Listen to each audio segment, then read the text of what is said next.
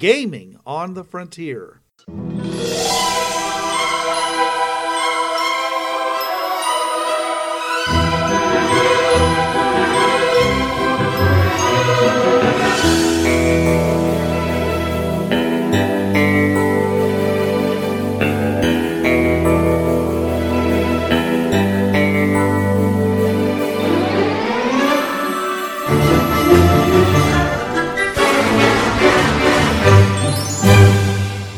Now your hosts. This is Bruce.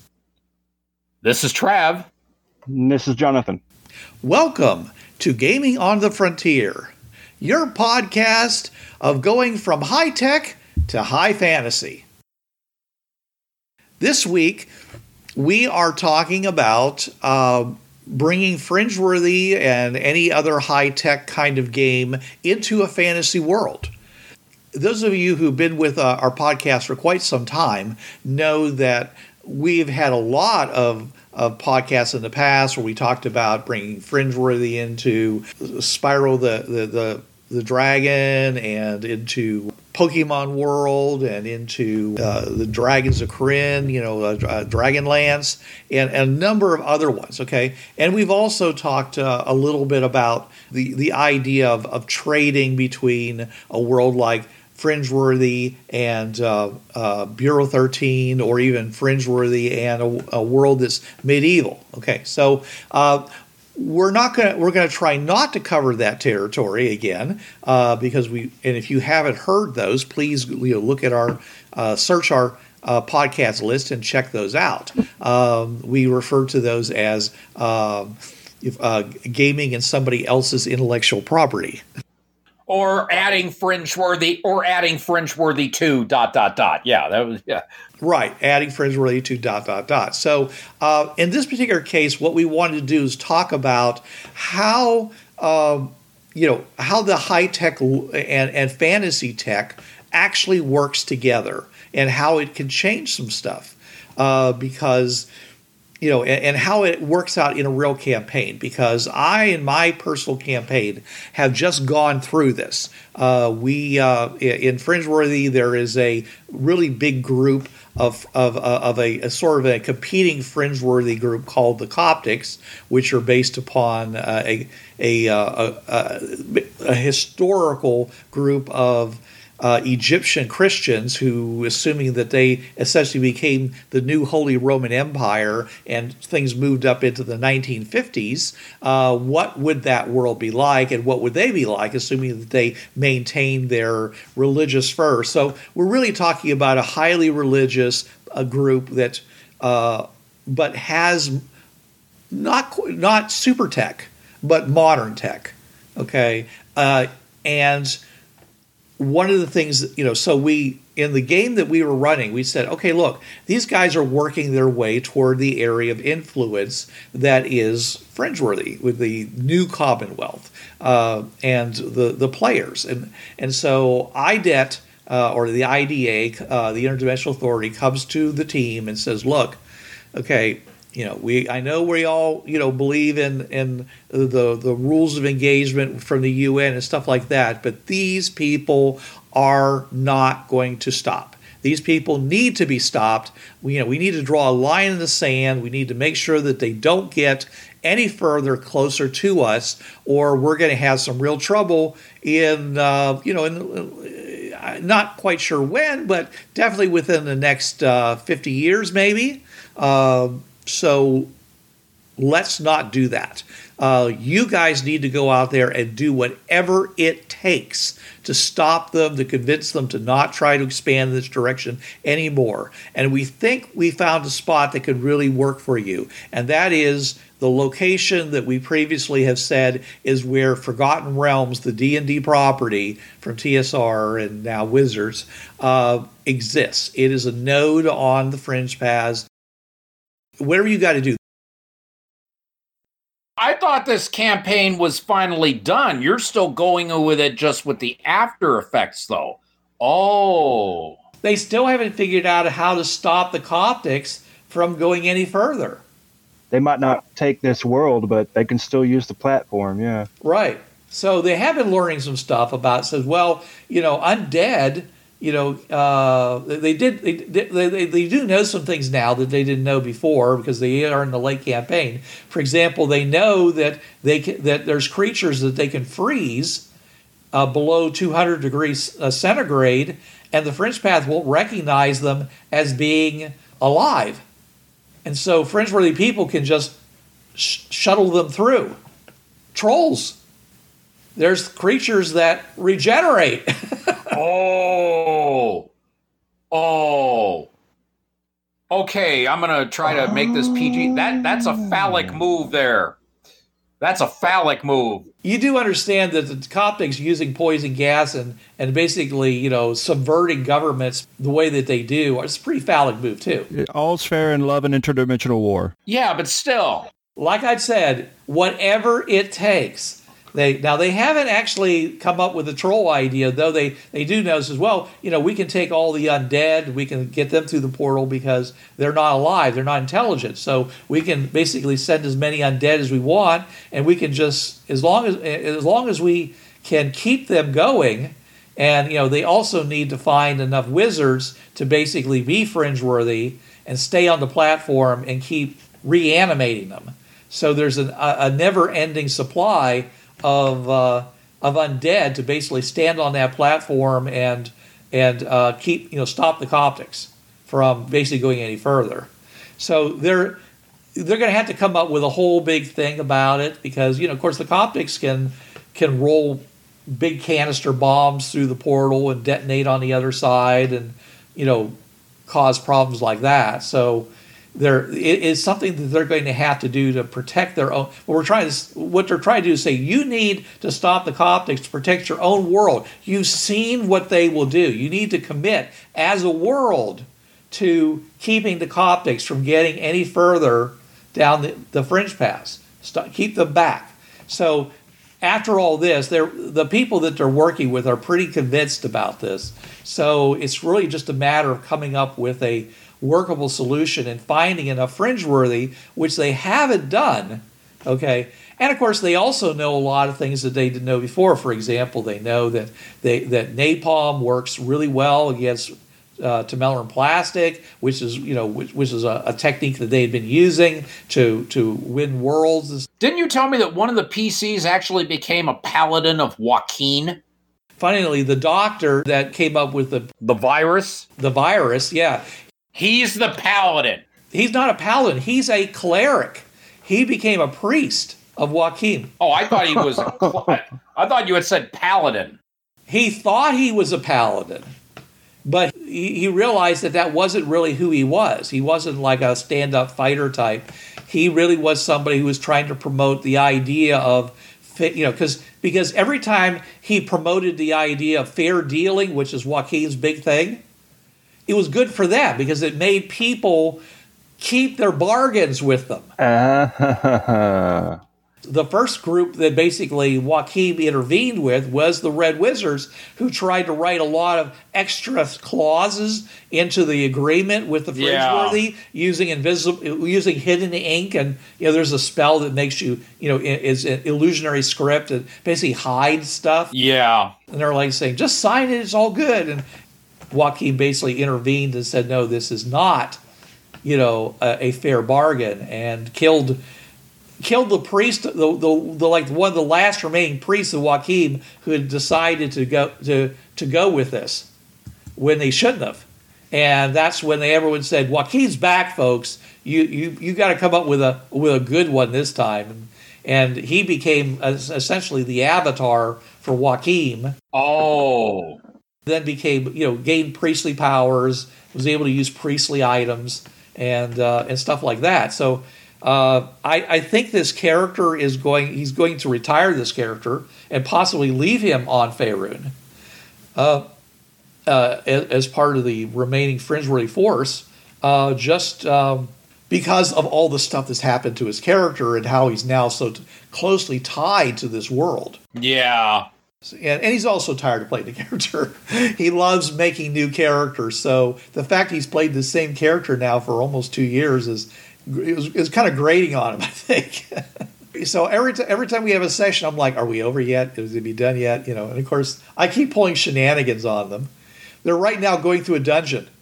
I said, you see this door on the right-hand side? And they said, well, let's see what it is. And of course, they're fighting big giant statues going across chessboard floors with traps. Oh. And I'm like going, you guys don't have to I'm not saying it to them. I'm saying it to myself. They didn't have to do this. I was just throwing this at them for them to get a little taste of this. If they keep going, we're going to be doing this for another couple months. So it's been really, really crazy with all this, with the fact that they have brought a lot of technology to this world.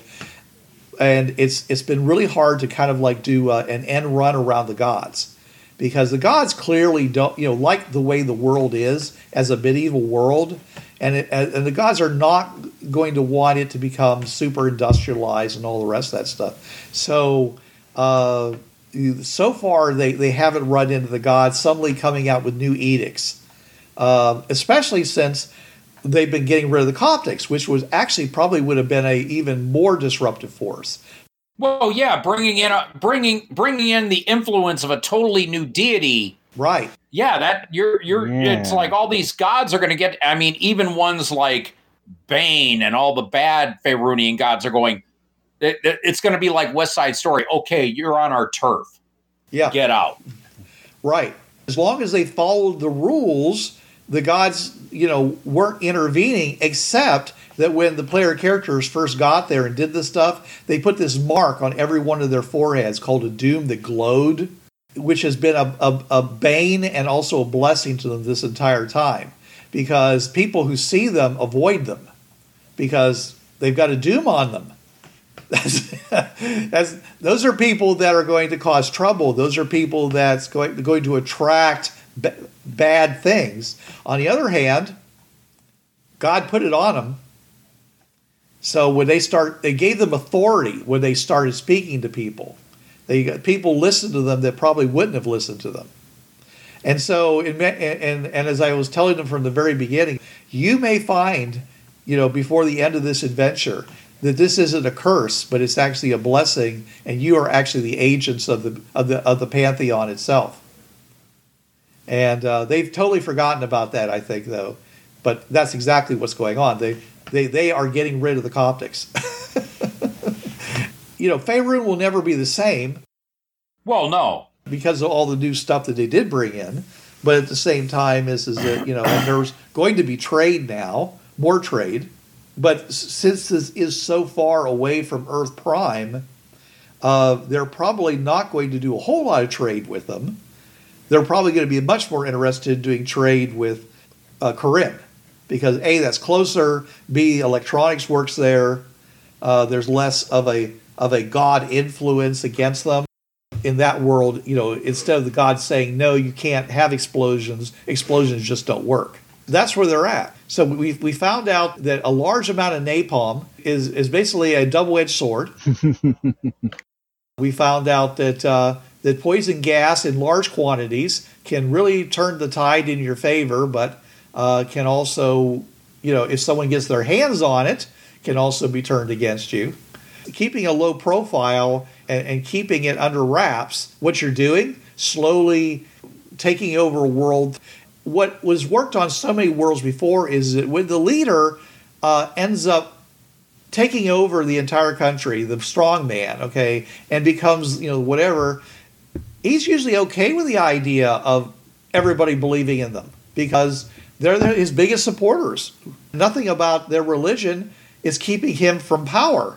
So for most of these strong men and strong women, it's been a good way of consolidating his power. A monolithic religion can really help you win the hearts and minds of people because everybody, in a generation, everybody's grown up in one religion, everybody believes it. So it's what they do, it's what they know, and you get rid of all the other religions. But by doing it, by saying you're agreeing to it, or if they don't like it, they're going to fight his country, which is already the most powerful military on the world, and it's going to continue to grow and grow until it finally covers the planet, because that's what they do. and they just basically go in there and take their tribute, and they gain the additional kudos of having another world that believes in their beliefs, and it's another whole world for them to find fringeworthy and add that to their exploration and their imperialism. It's worked really well in the past. On this particular world, it didn't work as well because you had this group of people, the fringeworthy, IDET, who went around pulling the curtain back from the Wizard of Oz and saying, hey, this is what these guys are really doing. This is what's going on. So they had to be a little bit more aggressive than they had been in the past and go with a really strong man, which was the dragon. Yeah. They were able to convince an entire country to back them. And that made all the difference. Because usually there's nobody really stopping them. The only people that the strongman has to deal with are the other people on that world. And they don't believe in interdimensional, invaders and things like that. The biggest thing was the fact is that they kept going and saying, this is what they're doing. Look at what they're doing. This is how it works. Even in the places like on Krynn where the guy was, might have survived and is still trying to do it, it's going to be a really harder job now because, everyone's wise to what, his tricks and stuff. They're all going to be looking to see whoever, it's like if you play the game Spades, okay? You always want to make sure that you don't let someone get a run.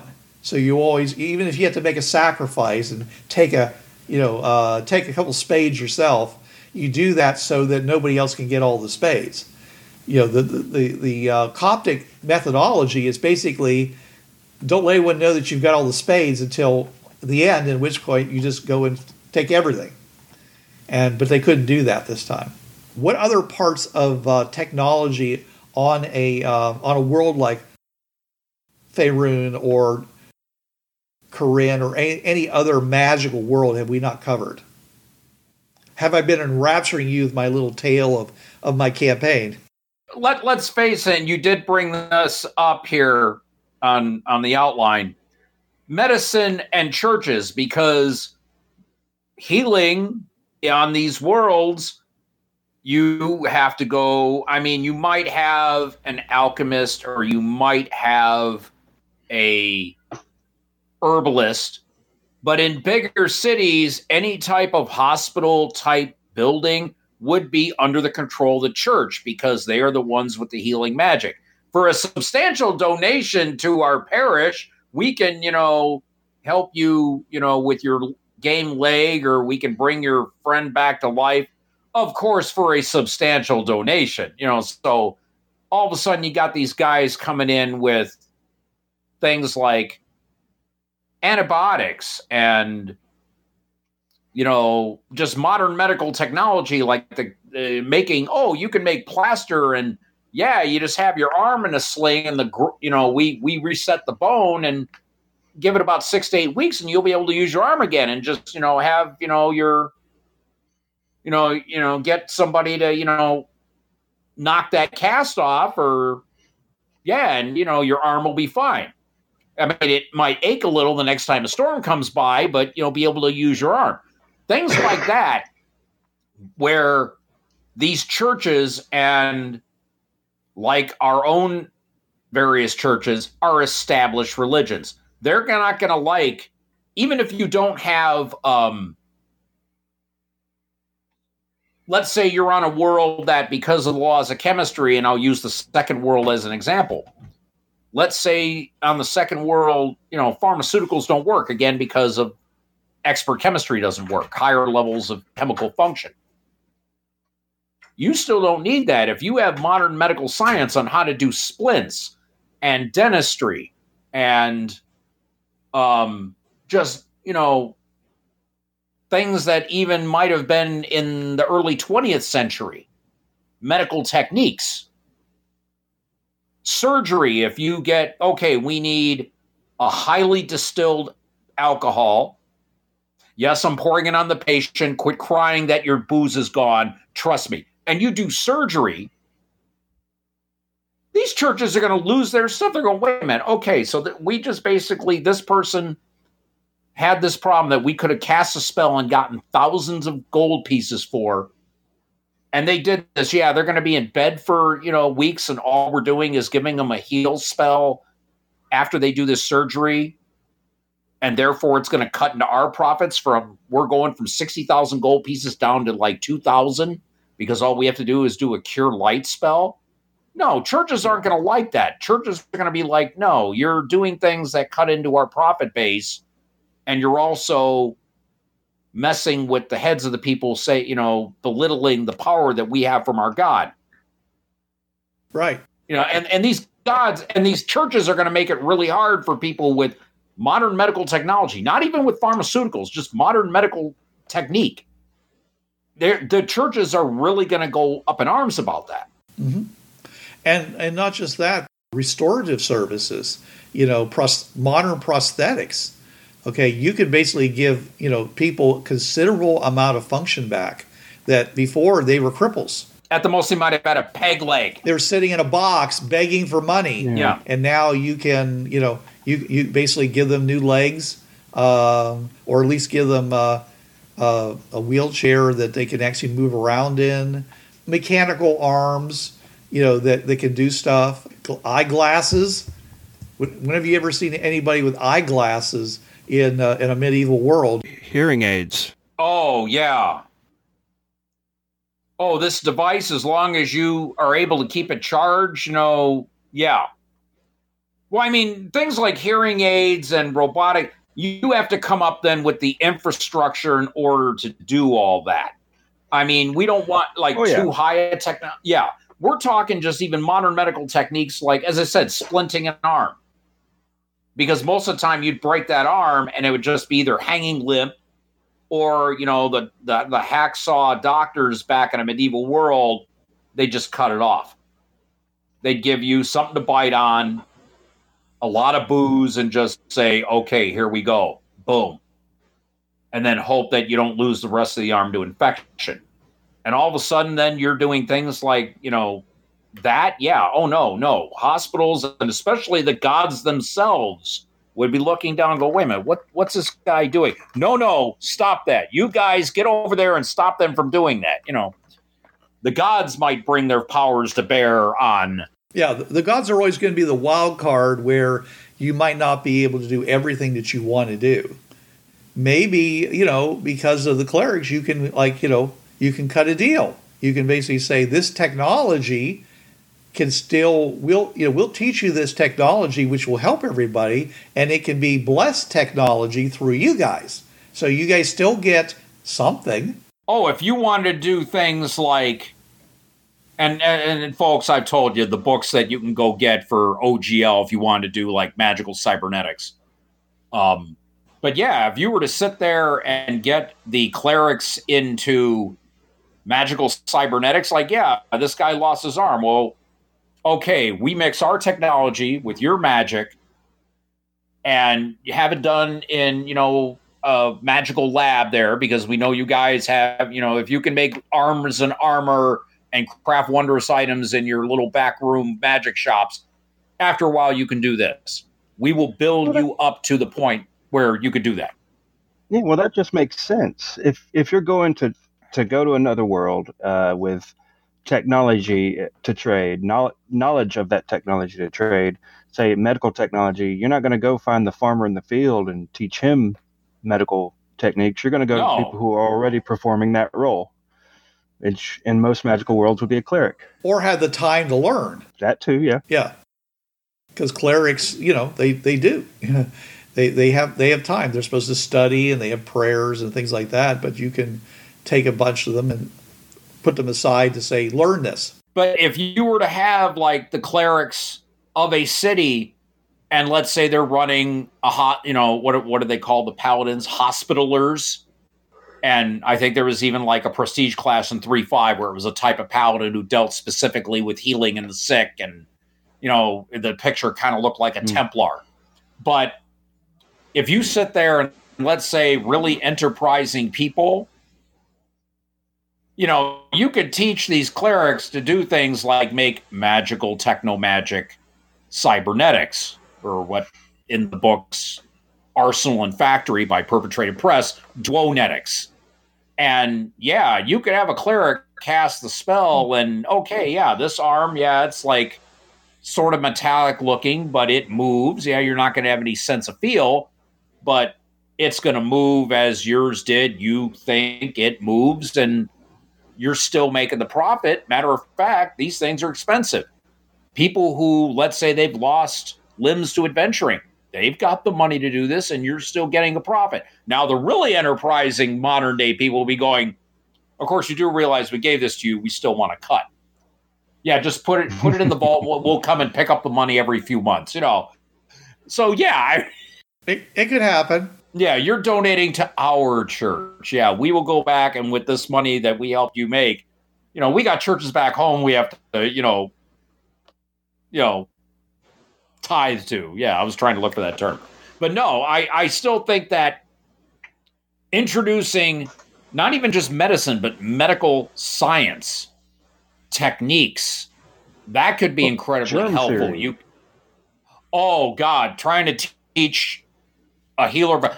Okay, some of y'all might remember, some of us older. Jonathan, I don't know if you remember. Bruce, I know the Voyagers series with John Eric Hexum and Mino Pellucci, the time traveler and the kid. Right. With the little Omni device. Yeah. It was only one season. It was like out in the 80s. Yeah. But they went back to the time of Robin Hood. And this brings up the whole thing where Robin Hood, supposedly the Omni was red because Robin Hood got shot with an arrow and he was dying of infection.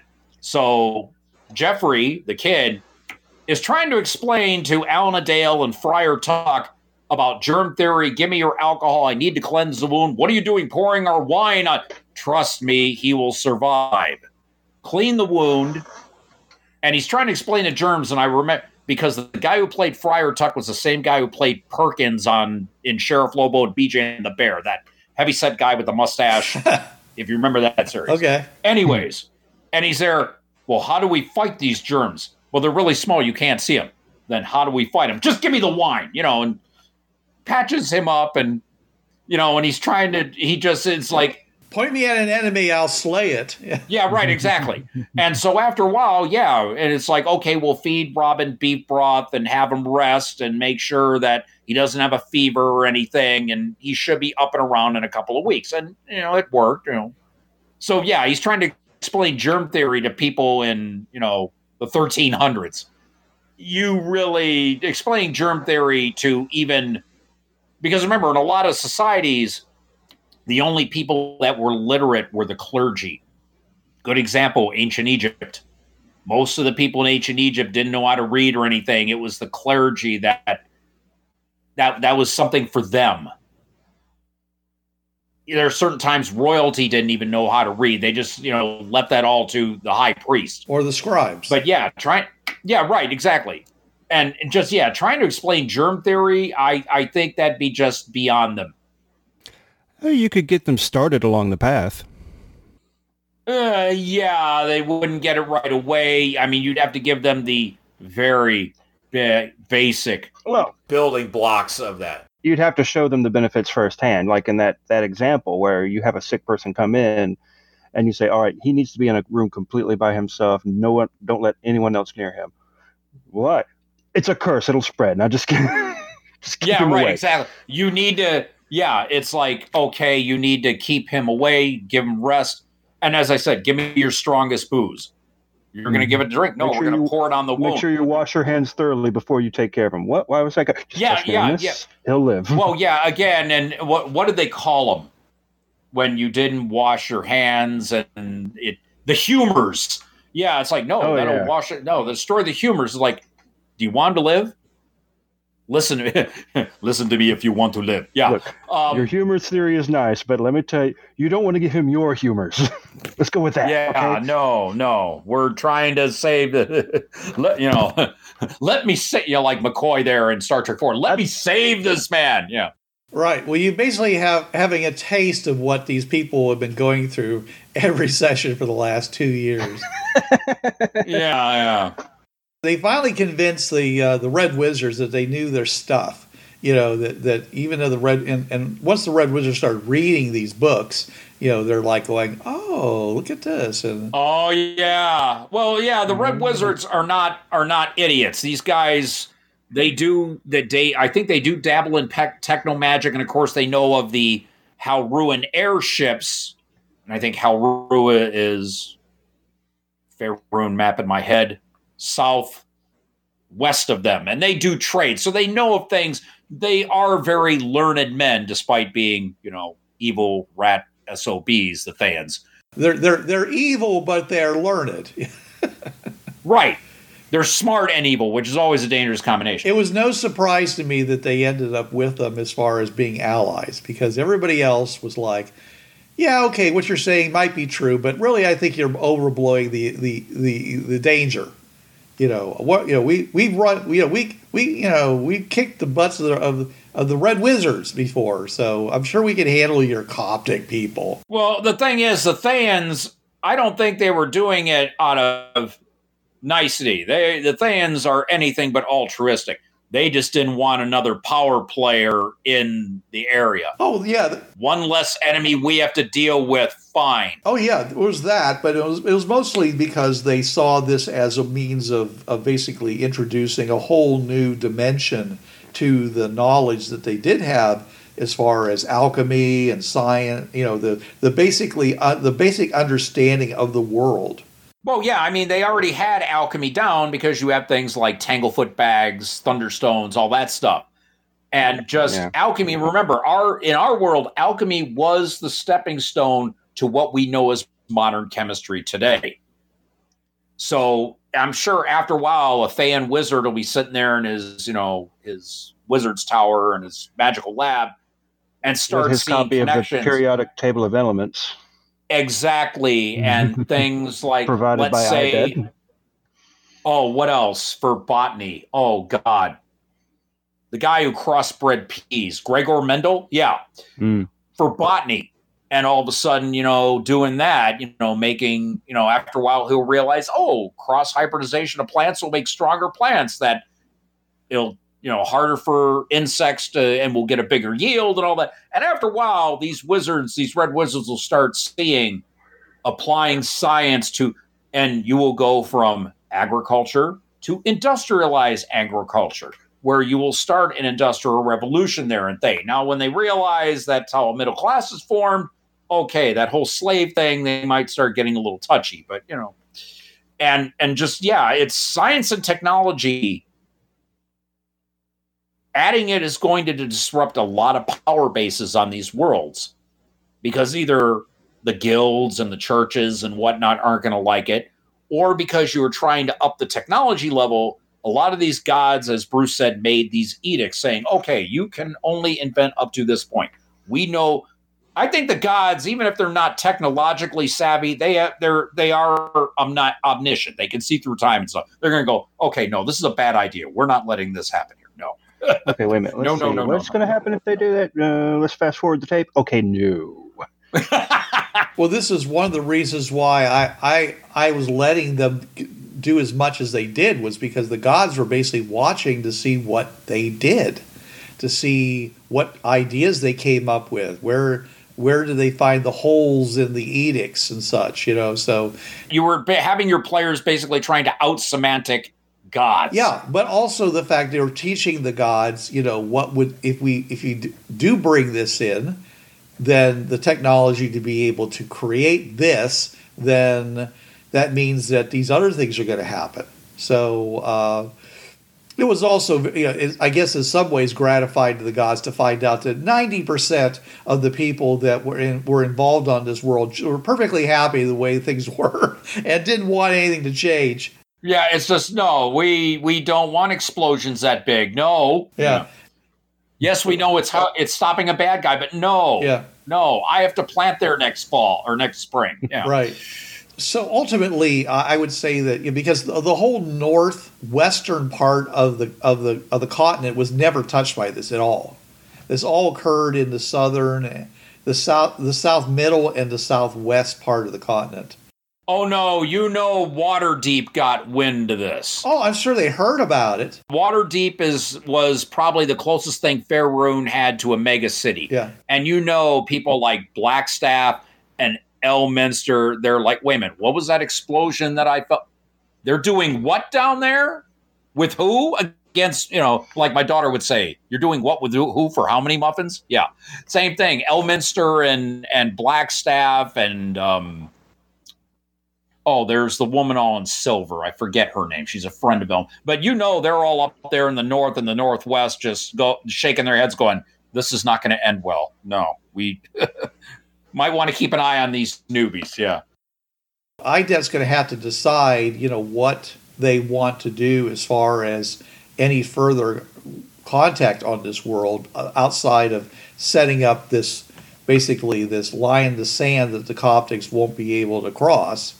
But they certainly have lost an awful lot of soldiers, priests, and other officers from the Coptic army as a result of this battle. So it's certainly going to make them think twice. Yeah. There's a point between religious zealotry and just the people there on the front, because the Coptics aren't going to be able to go back to their world and say, yeah, you know what, we lost 100 out of 200 men, we lost 150 on this world. Yeah, some guys came in with things, tech better than ours. And no, after a while, the Coptic, they're in charge of that particular battalion that went to Faerun is just going, we have key. Yeah, give me the key. Yeah, the glowy triangle thing. Yeah, lock. We're done. We've lost too many men, too much equipment. This is not worth our time. Do the Coptics have a really high level crystal? That'd be up to the particular GM. Yeah. That's why this is all happening on the alternate platform, because they would have to get past that alternate platform to go and try to lock down Faerun. Okay, so there are no things that block, lock down the pathway portals. Right. So it really comes down to is that, if you come through this world, come through here, and you get your butts kicked every time you do it. It's like touching that hot stove. After a while, you're not going to do it. Yeah. Burned, didn't you? Yeah, you're not going to do that again. Yeah. Right. They're going to have to figure out what they're going to do in order to set up this, like I say, this line in the sand. But ultimately, they've made it hard enough that the Coptics will probably say, while we're digesting all the information that we ran into and the reports we got of these Fringeworthy and the tactics that were used in this battle and this war, says, why don't we just expand the other direction for a while? If the players decide to go with events that are in Portals 4, then, as you know, IDET comes to peace with the Coptics. Anyways, but the point is that there is, there's something that happens, and you can't go that route to doing that, because they've learned a lot about the Coptics that they didn't know before. There's also the possibility of perhaps creating some kind of a dialogue with them. I mean, the Coptics are still going to be the Coptics. They're not going to give up their faith. Well, right. The common ground that UNITA and the Coptics are going to have to, if they try to find a common dialogue, that just really, I mean, it's your particular group have already done a lot of shady stuff. Right. So that Coptic, and basically, at best, they would have to do a non-aggression pact if they were to try to go that route. Just like, okay, we agree on these certain levels, on these points. We will work from there. And it would have to be after this war winds down where, okay, we know you can do this and we can do this. Okay, balance of power. Yeah. You come at us with A, we will hit you with B. Right. Do we really want to keep going on this? I hate to say it, that the war that has already happened between them is going to be the common ground. The pure firepower that each side has, it's going to be like, okay, we're fighting over this world. Are we going to end up fighting over a cinder or scorched earth? Do we really want that? Is it really profitable to either of us? do we want to keep fighting over worlds? I mean, the next platform they go platform they go to, they might have to fight the IDET all over again. If the IDET is going to be basically screwing the pooch on every new world they go to from this point on, they may have to rethink their tactic. Unless, of course, somebody comes, you decide to completely change your campaign and say everybody's fringe-worthy. Now, of course, you can have massive wars on the Fringe Pass, which is why, of course, they put the filter there in the first place. Yeah. But it was interesting to see all the different technologies that we were able to introduce in a feasible way, and to have actually a fairly basically an equivalent of a World War II combat in the middle of a fantasy world.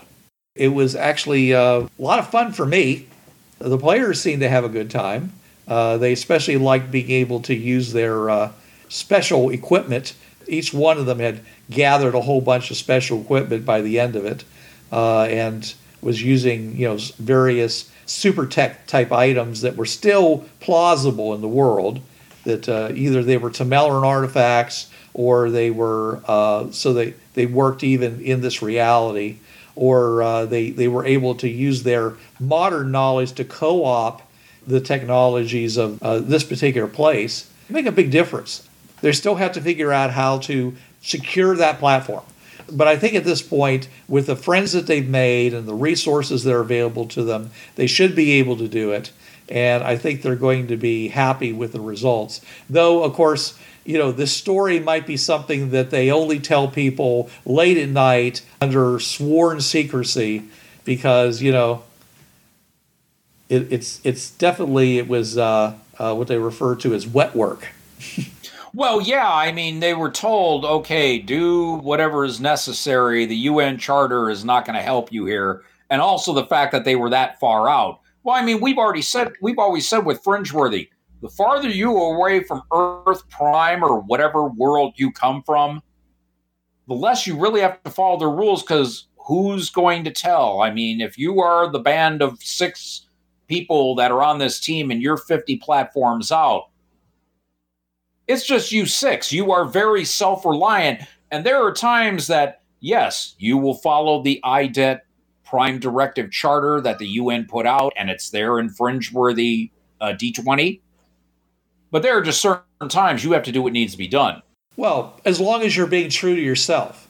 Yeah, the thing is, though, there are some people, I am sure, because remember, a lot of the time, this is war, and you do things in a war situation that you have to live with yourself for the rest of your life. I mean, there may be that time there in a campaign, and I'm talking a campaign, like against the Coptics or against the Mellar or against the Fringe. There are times that you're going to have to do things that you don't want to talk about because it brings back some horrible memories. You get pushed to your limit, and you and your group have to live with the consequences. It's like the whole thing in Stargate Atlantis. You destroyed 3/4 of a star system. Yeah. So, yeah, it just... But the farther out you are away from your home base, yeah, you tend to do what you have to do because you are self-reliant and you kind of don't have that overwatch. Yeah. Well, that was always their situation. They had to decide, whether... what rules they could break and what rules they couldn't. And of course, the doctor was he's an evil mastermind. He's basically a bad guy, but on the worlds that he comes from, he's basically the equivalent of Matthias Bolt, except he's a doctor. Oh.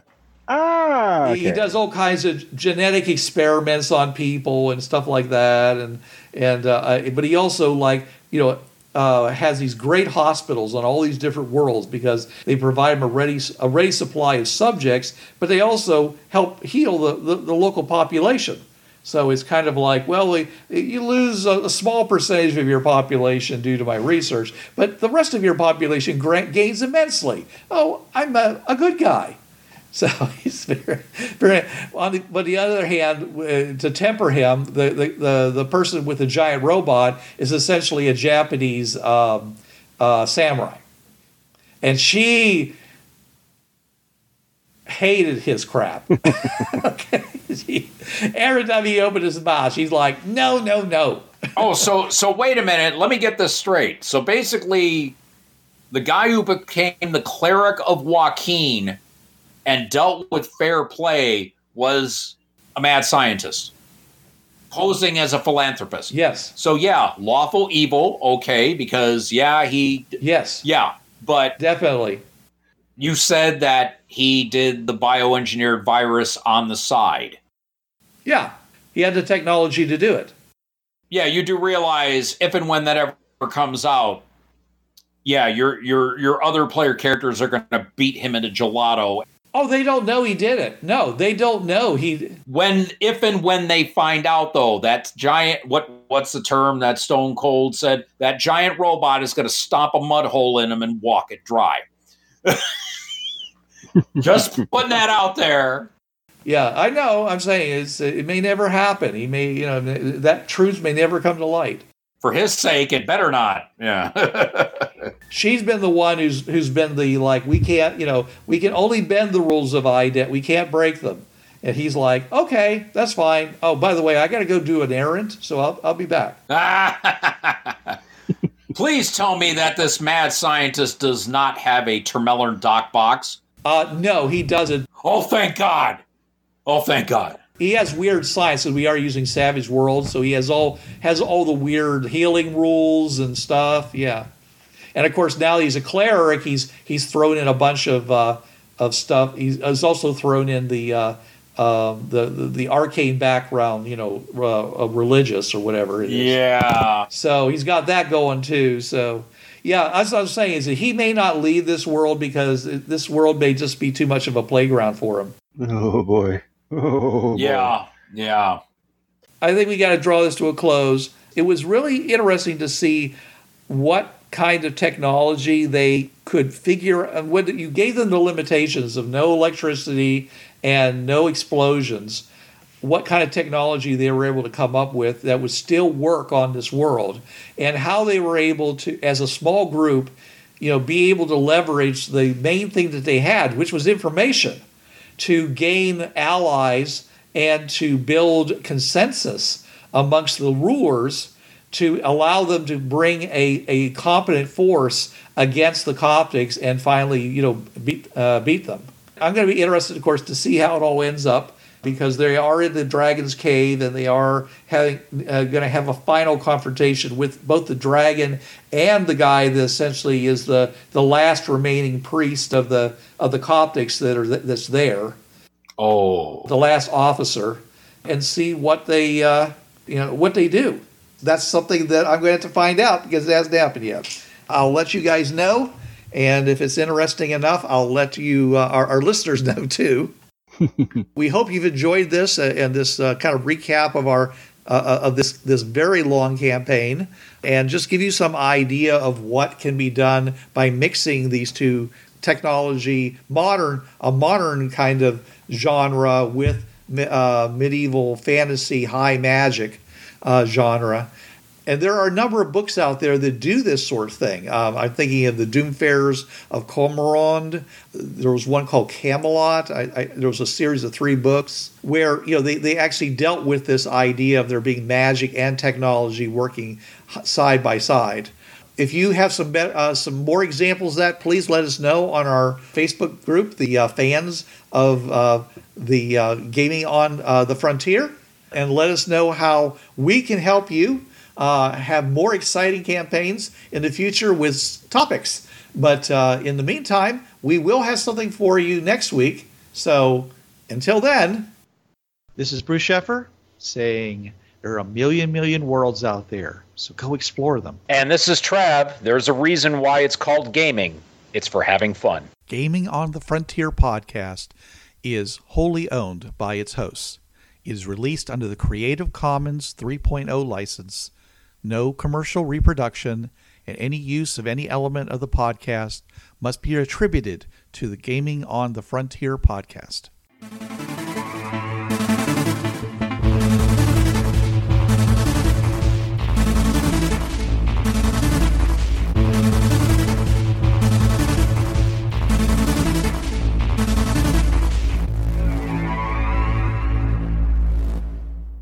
Hi, this is Trav from the Travcast. Listen to me Tuesday nights, 8 to 10 p.m. Eastern on listen.dementiaradio.org:8027.